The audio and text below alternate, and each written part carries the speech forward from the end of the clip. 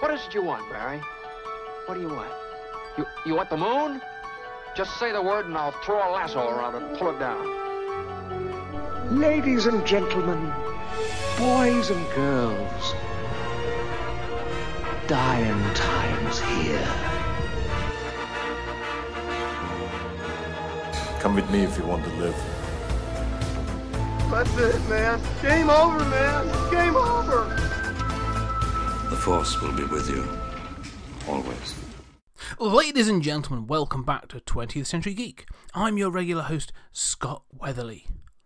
In the last episode, we took a look at the events taking place in the 1960s through to the late 1970s that contributed to an underlying fear that social degradation was being caused by the presence of Satan in pop and general culture.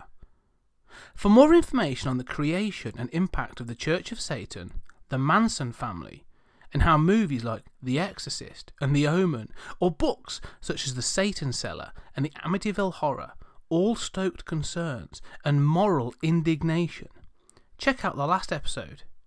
Don't worry, we'll wait for you to catch up. In this episode, we're going to march forward into the 80s and to the depths of the moral panic that became known as the Satanic Panic.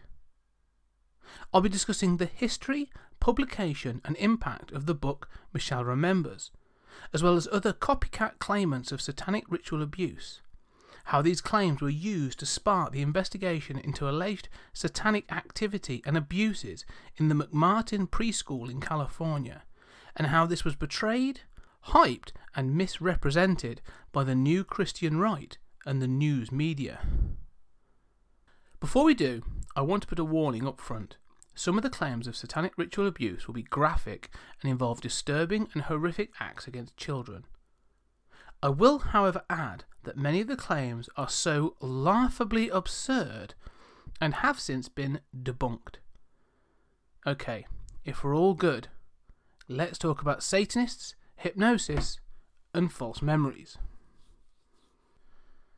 Michelle Remembers was published in 1980 and was an almost instant bestseller. Its claims of satanic ritual abuse of young Michelle Smith in 1950s America were sensational and validated fears that some had already had.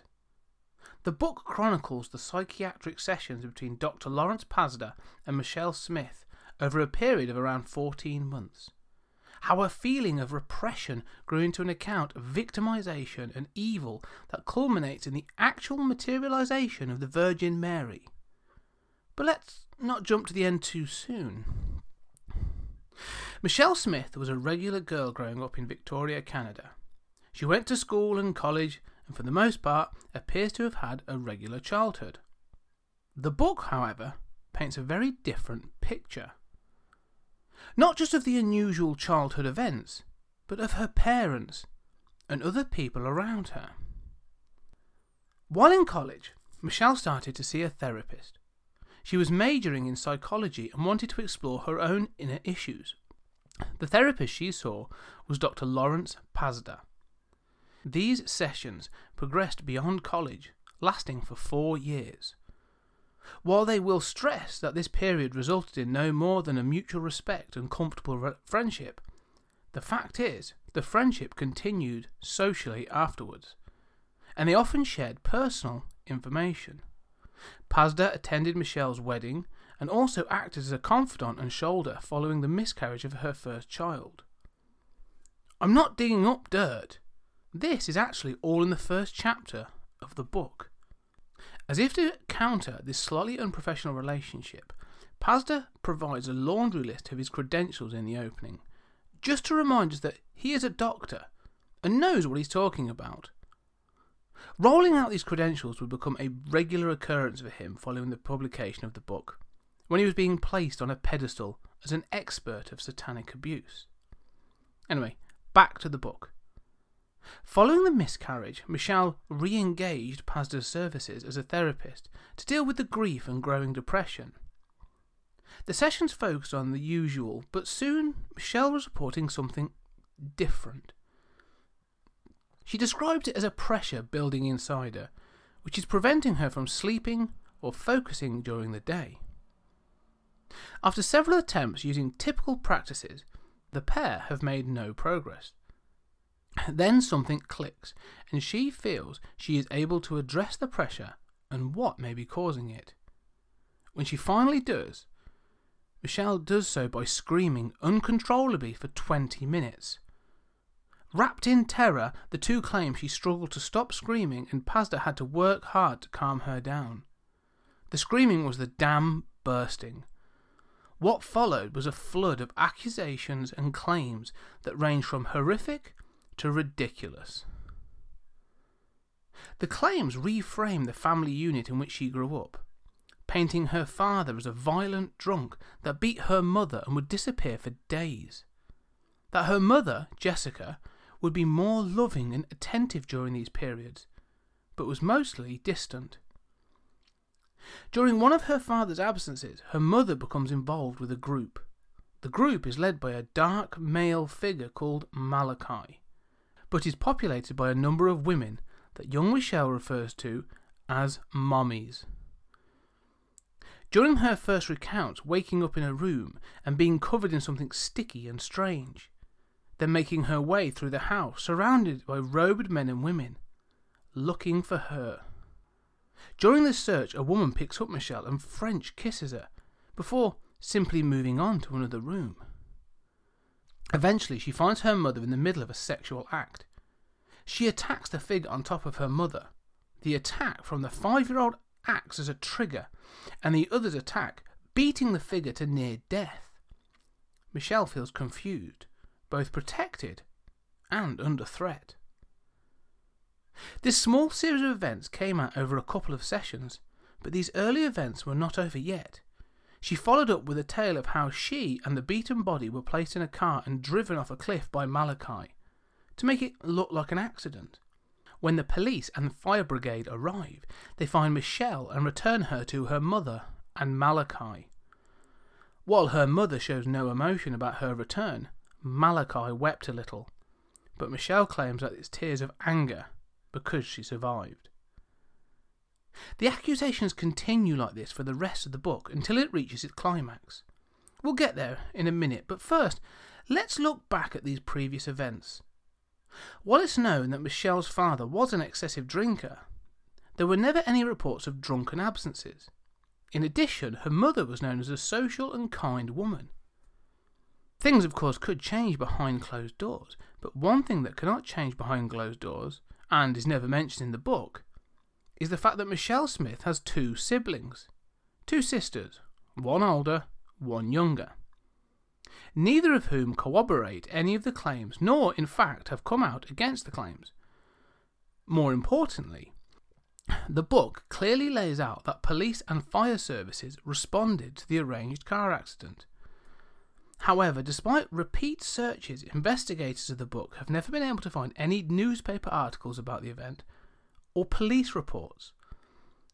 Local authorities have confirmed that if such an event was to have taken place, there would be numerous reports and investigations. Therefore, the book's validity is already strongly in question.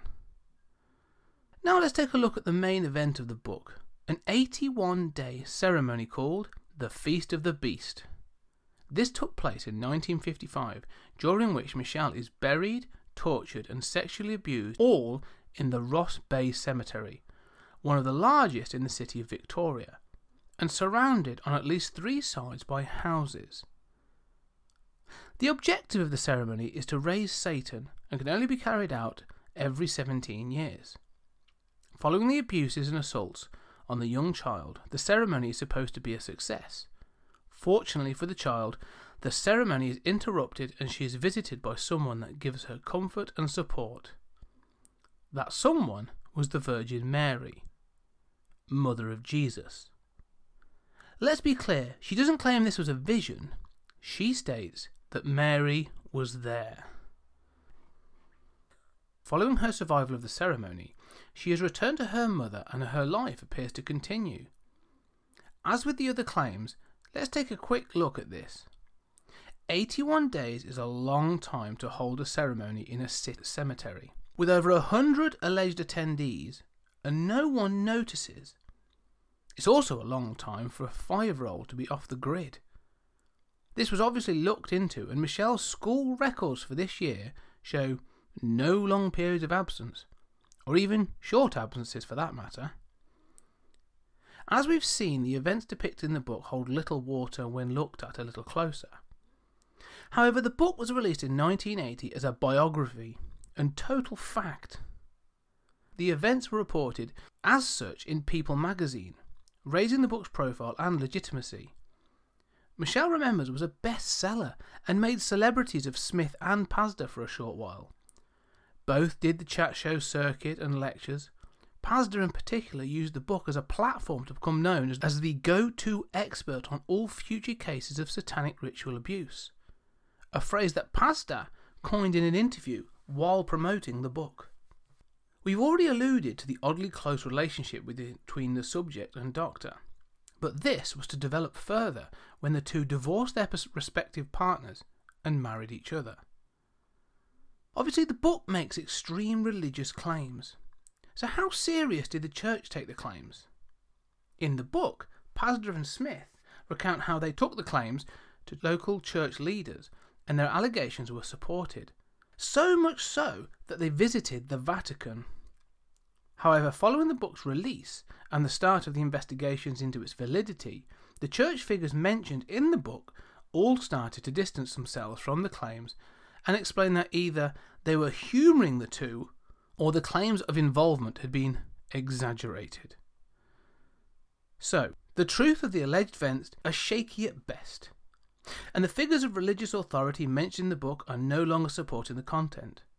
So, why didn't this book fall from favour straight away?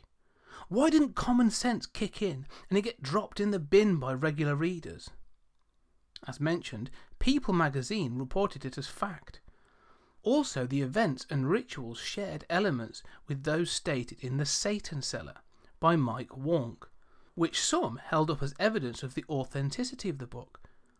In addition to this, the book works as a horror narrative in the same way that the Amityville did. More than that, it validated a fear and suspicion that had been growing since the late 60s. See the last episode. This book was telling people that they should be afraid. More than that, a well-respected, highly qualified doctor was telling them to be afraid, and people were willing to listen. Over the next decade, the book became a cornerstone of the Satanic Panic.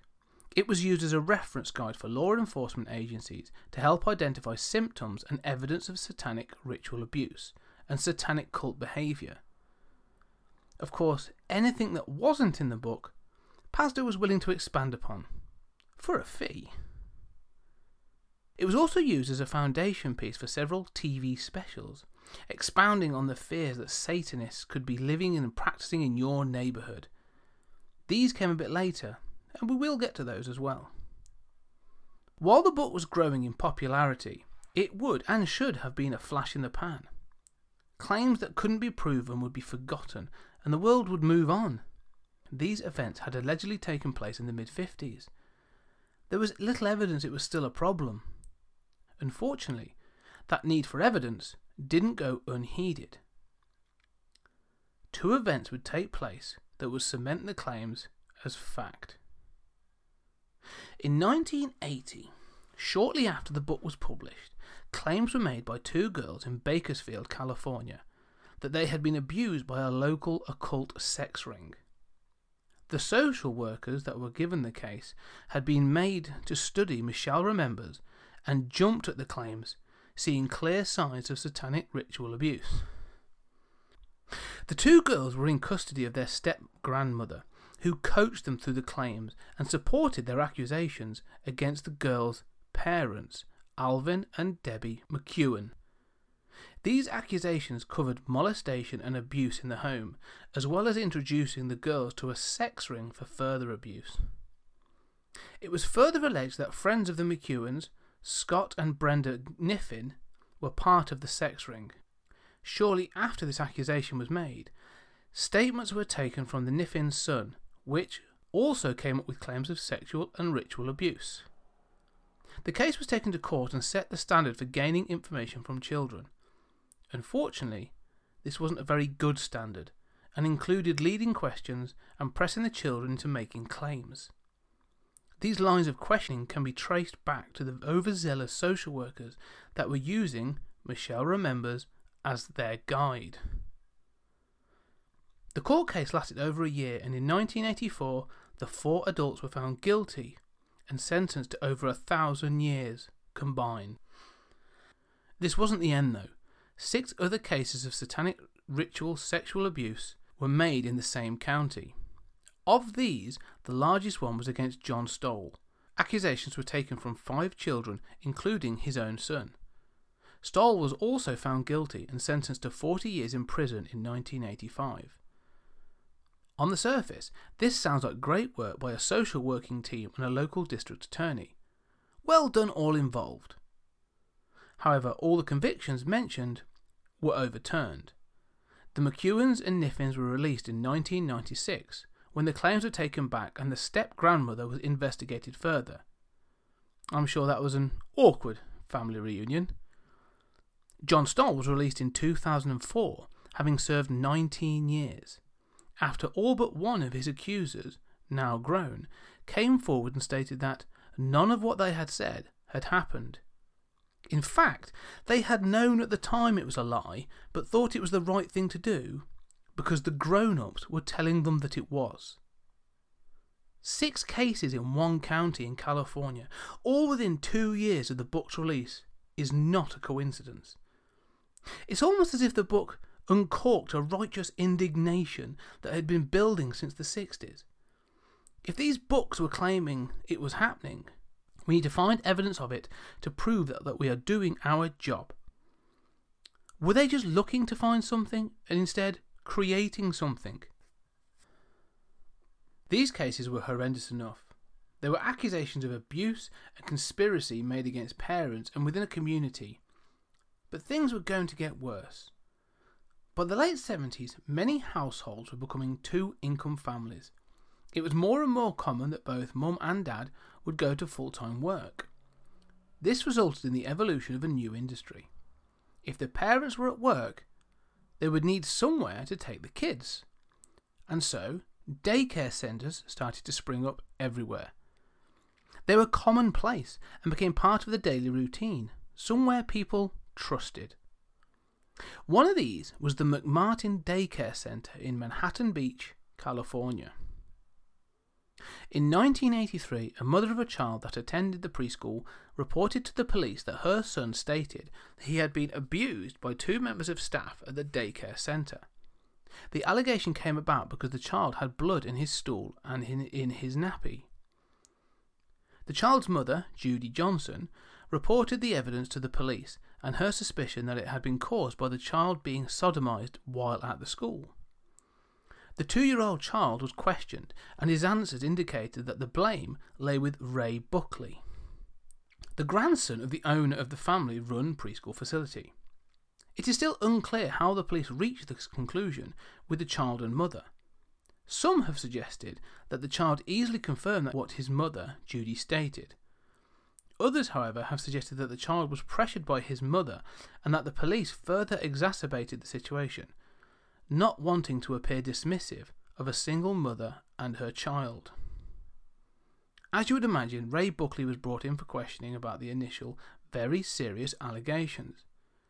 However, they were also paired with a list of further allegations that Judy made about the school, Buckley and other members of staff. This is where it starts to get a little odd.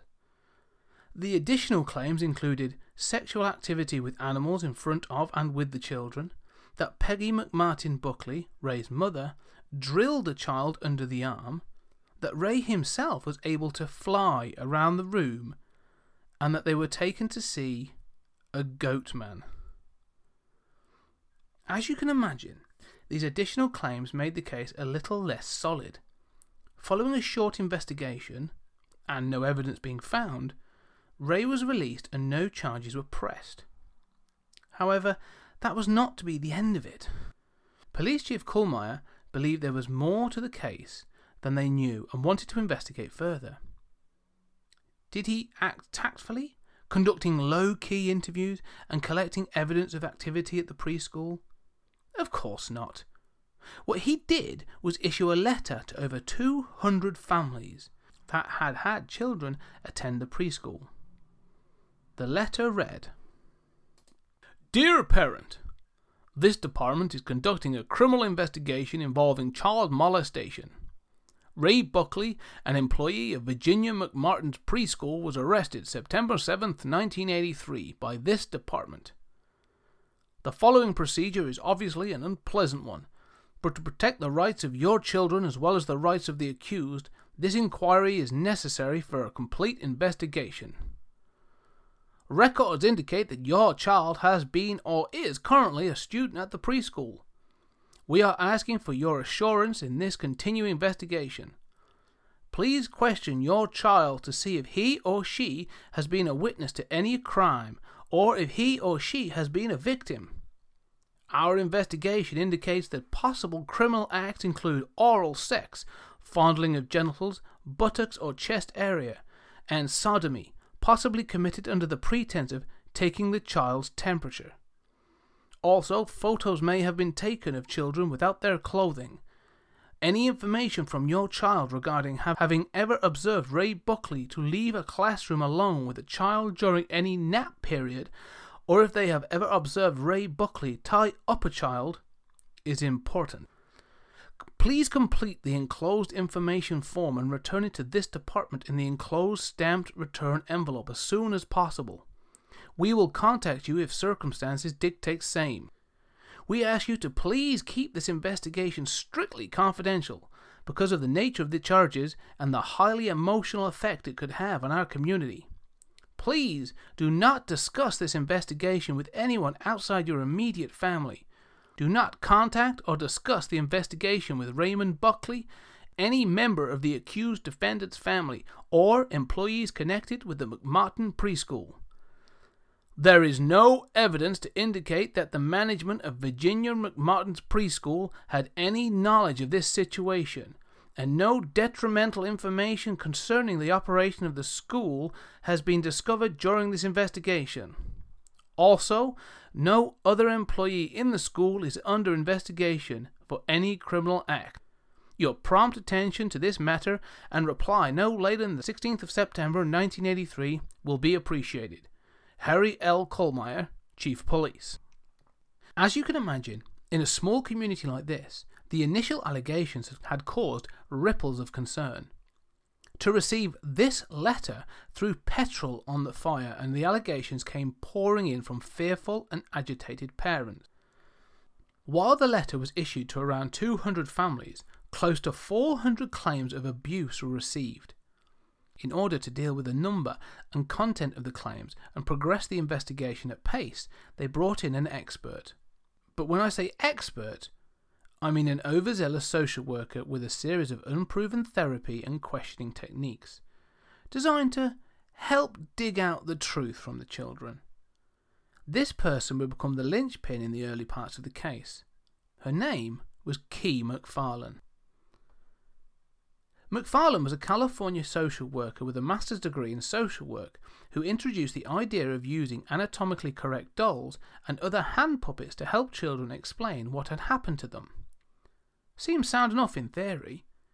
She was also a proponent of a newly established theory, child sexual abuse accommodation syndrome. This was put forward by Roland Summit in 1983, the same year the McMartin allegations were made, and 2 years after the claims made in the Bakersfield, California I mentioned previously. The syndrome describes how sexually abused children learn to accept the situation they are in order to survive. Summit believed that this was a child's emotionally resilient response to such abuses. Roland himself would later roll back on this theory, explaining that it was misinterpreted by most and inappropriately applied in many cases. On that note, let's go back to Kee McFarlane and her questioning of the 400 children. Of the initial 400, she whittled it down to 360 children that had been abused. She reached this conclusion by using her dolls and puppets and having them ask the majority of the questions. Once again, I can see how this process could be seen as sensible and gentler on the children. Unfortunately, McFarlane didn't keep it gentle. When children expressed discomfort at the questioning, contradicted previous statements, or persisted in denying that they had been abused, the puppets would say things like, "You're just being a scaredy cat," "You're not helping your friends," or "Are you playing dumb?" Under this pressure-based and coercive questioning, many of the children gave in and made a litany of claims. Initially, they were just agreeing to statements made by McFarlane and the police. Were they touched inappropriately? Did they see acts on other children? Each being supported by demonstrations on the dolls. As is the running theme with this case, it didn't stop there. Soon the allegations started to balloon and the mention of satanic rituals started to creep in. When reviewed, these accusations of satanic ritual abuse mirror passages from both Michelle Remembers and The Satan Cellar. Once again, it was found that copies of Michelle Remembers had been distributed to members of the investigating team, and I'm positive that Kee McFarlane had read it and likely had a copy on her bookshelf. Other claims were made that the children were flushed down toilets to tunnels running under the school and taken to be part of rituals elsewhere. They were taken away in hot air balloons when the abuse happened. That they had also seen witches in the preschool that had flown around on brooms and out the window. To top it all off, when one of the children was shown a picture of the McMartin family lawyer, they identified him as action star Chuck Norris and confirmed that, yes, Chuck Norris had been present at some of the events. It should be noted that lawyer, Danny Davis, had never actually worked with the family or visited the preschool before the trial started. Despite the wildness of some of the claims, the case went to trial. It started in July 1987 and would last until 1990. It remains the most expensive trial in American history, costing $15 million, and at the end of it, no one was convicted of any crimes. It became a national circus, with the news media jumping all over it, presenting uninformed speculation and conspiracy theories as fact.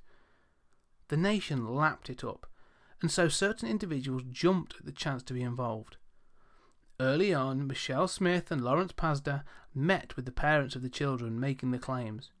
It was later revealed that Pazder was used as a consultant on the questions, also reviewing and feeding back on the children's statements, all to be used by the prosecution.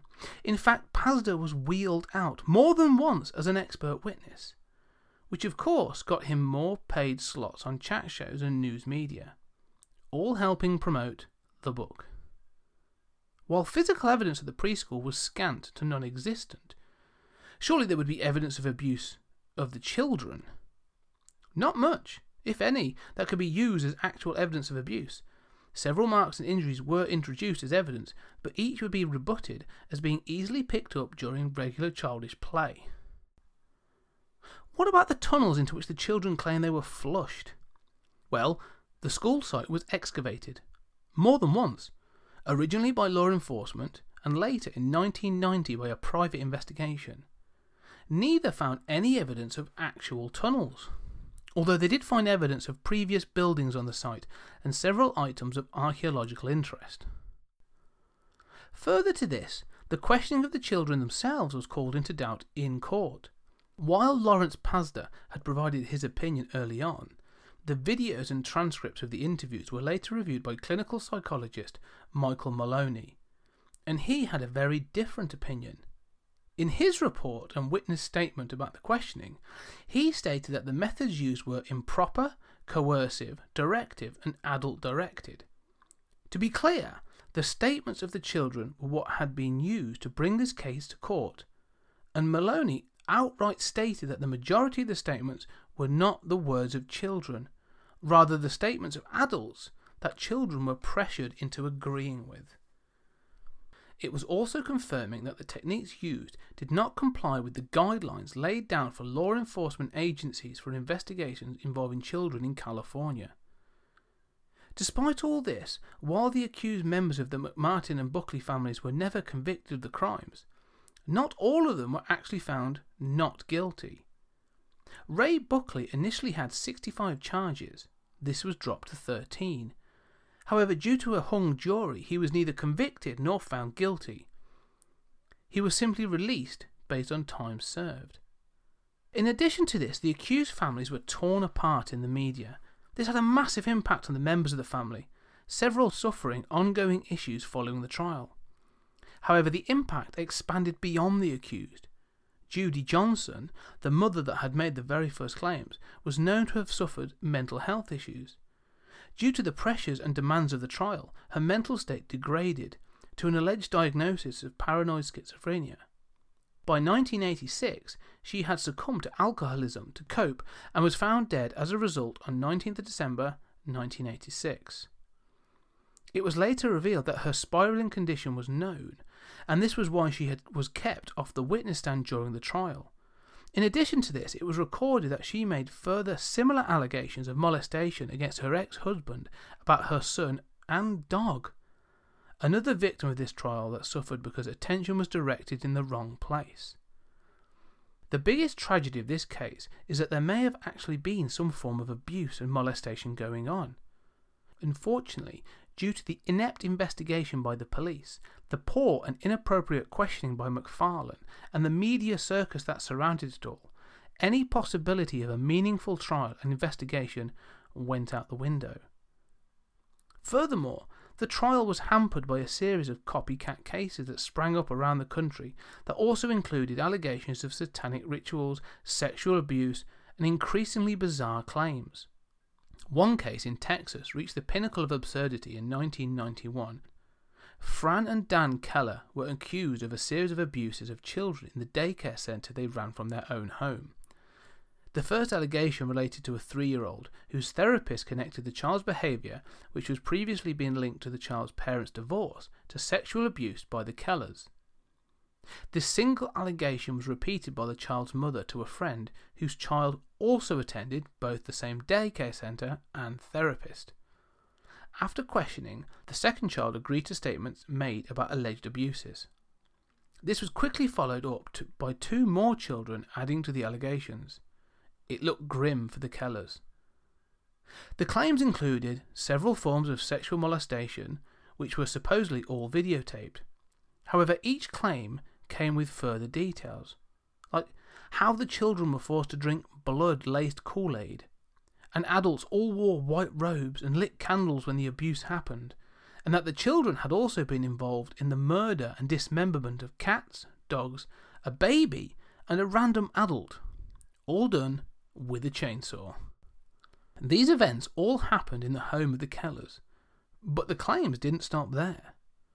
The statements also included a story of how the children were put on a small plane and flown to Mexico, where they were physically and sexually abused by soldiers, then cleaned up and brought home to be returned to their parents.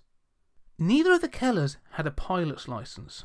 Also, when time tested, yes, it was taken seriously enough that they actually tested it, it was found that the trip, including the time for abuse, was longer than any child would have spent in the daycare on any single day. These were identified as acts of satanic ritual abuse by a further friend of the family, and so it was treated as a satanic abuse case by police and the Believe the Children organisation, which quickly became involved. The Believe the Children group had been created by the more dedicated parents of the McMartin children. This group supported the trial and provided access to other so-called experts. The usual names can be found, and Pazda is at the top of the list. The McMartin trial in California lasted 3 years and resulted in no convictions. The Keller trial in Texas lasted 6 days, and the Kellers were convicted and sentenced to 48 years each. The Kellers were eventually released in 2013, exonerated, and given compensation of $3.4 million. Great to be proven innocent, a tragedy that it took 22 years for it to happen. In this case, 2 of the children, now grown, came forward and stated that none of what they had claimed had actually happened. They further explained that they had been coached in what to say by the prosecution, members of Believe the Children, and social workers. I've highlighted just a couple of the most high-profile cases that occurred during the panic. However, there were more. These were fueled by fear, paranoia and ignorance, But all of this was stoked by people that claim to have evidence of the truth in these claims. Lawrence Pasda has been mentioned several times, appearing as an expert witness or adding to the prosecution's case notes. Of course, in many cases, he was joined by then-wife Michelle Smith. But they weren't alone. Mike Wong, author of 1972's The Satan Seller, not only appeared as a witness, he regularly preached to large crowds how these cases were the tip of the iceberg and they were all connected. This notion of a huge satanic conspiracy was latched onto by the media, and I'll get to that in a minute. But there is one more person that crops up in both cases mentioned above, and in a few others. Laura Rose Wilson made herself a part of the McMartin and Keller case by shoehorning her way into the events and evidence. However, at the time she was living and writing under an alias, Lauren Stratford. As Stratford, she claimed to have been part of the McMartin ritual abuse group and actually been in a lesbian relationship with Virginia McMartin. To legitimize and consolidate her claims, she wrote a book, Satan's Underground, released in 1988, in which she claims she was part of a satanic cult and used as a breeder, producing babies solely for the purpose of abuse and sacrifice. As with Wonk and the Satan Seller, the book is a story of triumph and redemption. She escapes the cult and joined an evangelical church who provided the support for her to write the book and spread the word of the satanic conspiracy. Once again, the book's content was distributed as fact and used as a training manual and warning. Unlike Michelle Remembers, which continued to be believed well into the 90s, the credibility of Satan's Underground fell apart pretty much straight away. A journalist group, Bob and Gretchen Pacento and John Trott, discovered her real name and talked to her family. They quickly confirmed that she had suffered severe mental illness since her youth and had used false names previously. When the details were published, the book was pulled from shelves and the evangelical church distanced itself from her.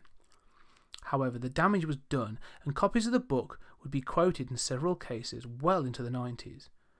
Moreover, Laura Rose Wilson wasn't done. After being found out, she legally changed her name to her alias, Laura Stratford, and lived quietly for a few years. She came to prominence again in 1999 when she went on to claim she was a Holocaust survivor called Laura Grabowski. She did a number of talks about her life and collected money, claiming it was for Holocaust survivor support groups. It wasn't. She was soon found out and faded from the public eye until her death in 2002. With all these cases going on and the sensational books being released making claims of ritual abuses, satanic cults, murder, dismemberment and trips to Mexico, the news media were bound to jump on the bandwagon. Many regional and local news shows did numerous repeated scare pieces about Satanists living in your neighbourhood. But with sensational claims, the large networks were also bound to get involved. Of these, one special stood out from all the rest and is still remembered as prime scare TV today. That was by Geraldo Rivera and it was called Devil Worship, Exposing Satan's Underground. The show is a 90-minute special that runs through the key topics of the scare, some of which we'll touch on in the next and final part. It provides high-level overview of several teenagers and youths that committed horrific murders. The link being they all claimed they did it either for the devil or as an act of Satanism, at some time. I won't deny that these acts were horrendous and should not be downplayed for the awful crimes that they were. The issue is that they were all utilised to create a narrative that makes little sense. The key issue in this section is that they never actually define what they mean by Satanism. It's constantly referred to in loose terms, with no cohesive similarity.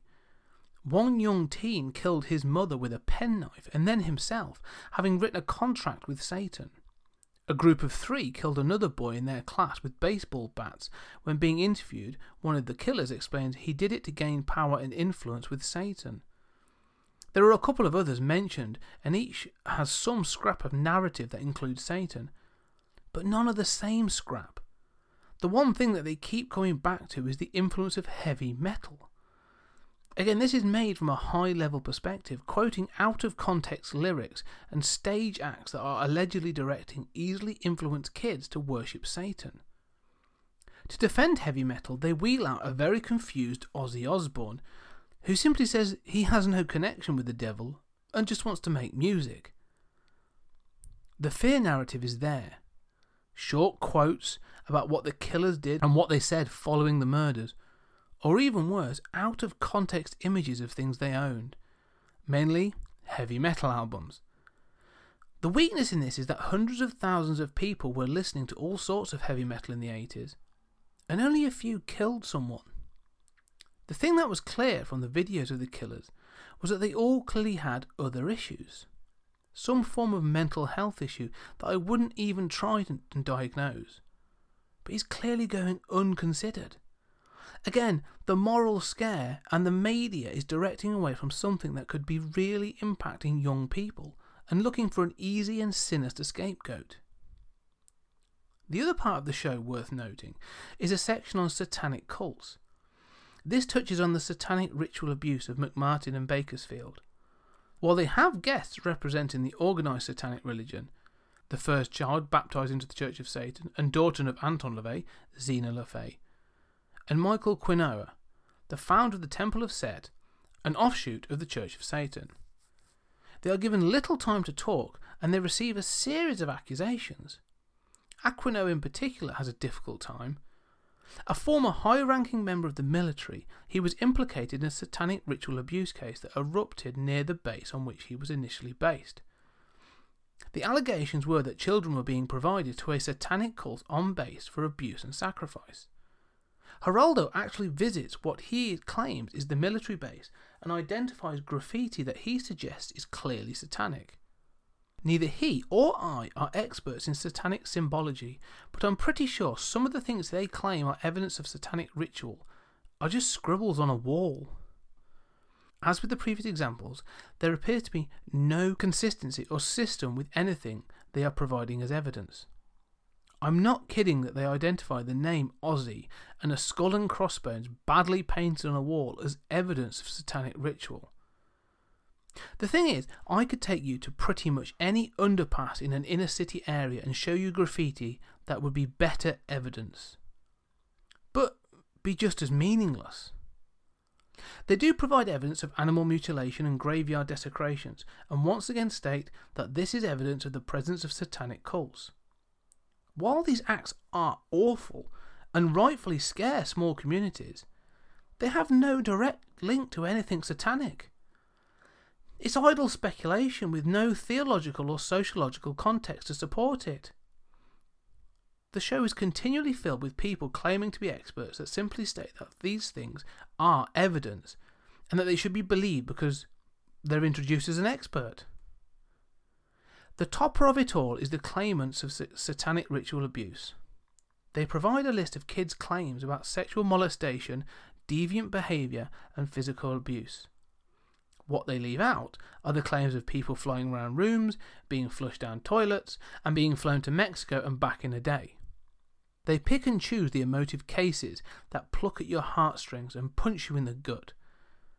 They're looking for a visceral reaction, a moment of fear and anger to brew into righteous indignation, and not to stop and look at all the evidence, or question what has been put out in front of them.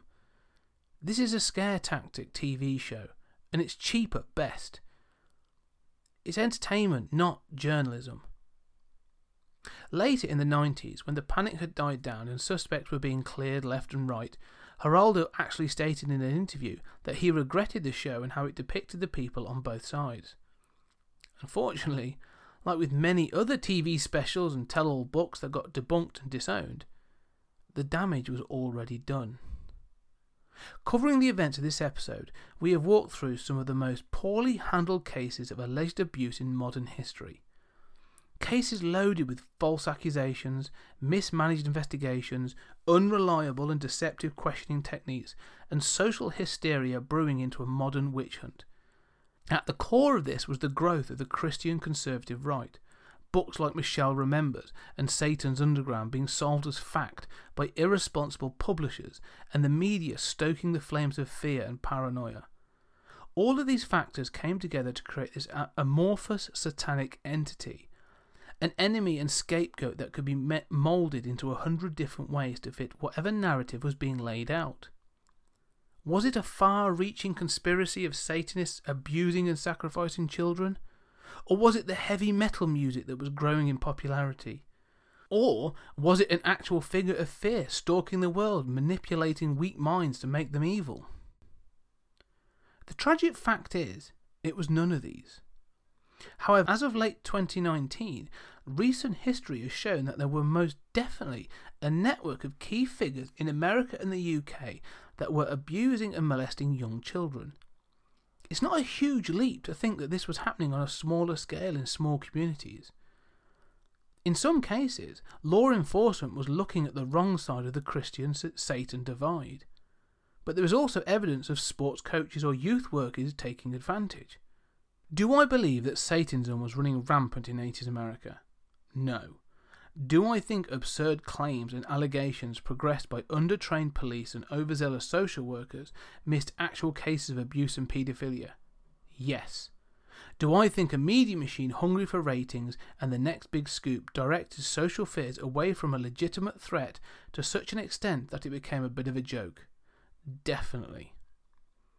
The fact is, with better training and a bit of common sense, many children could have been saved.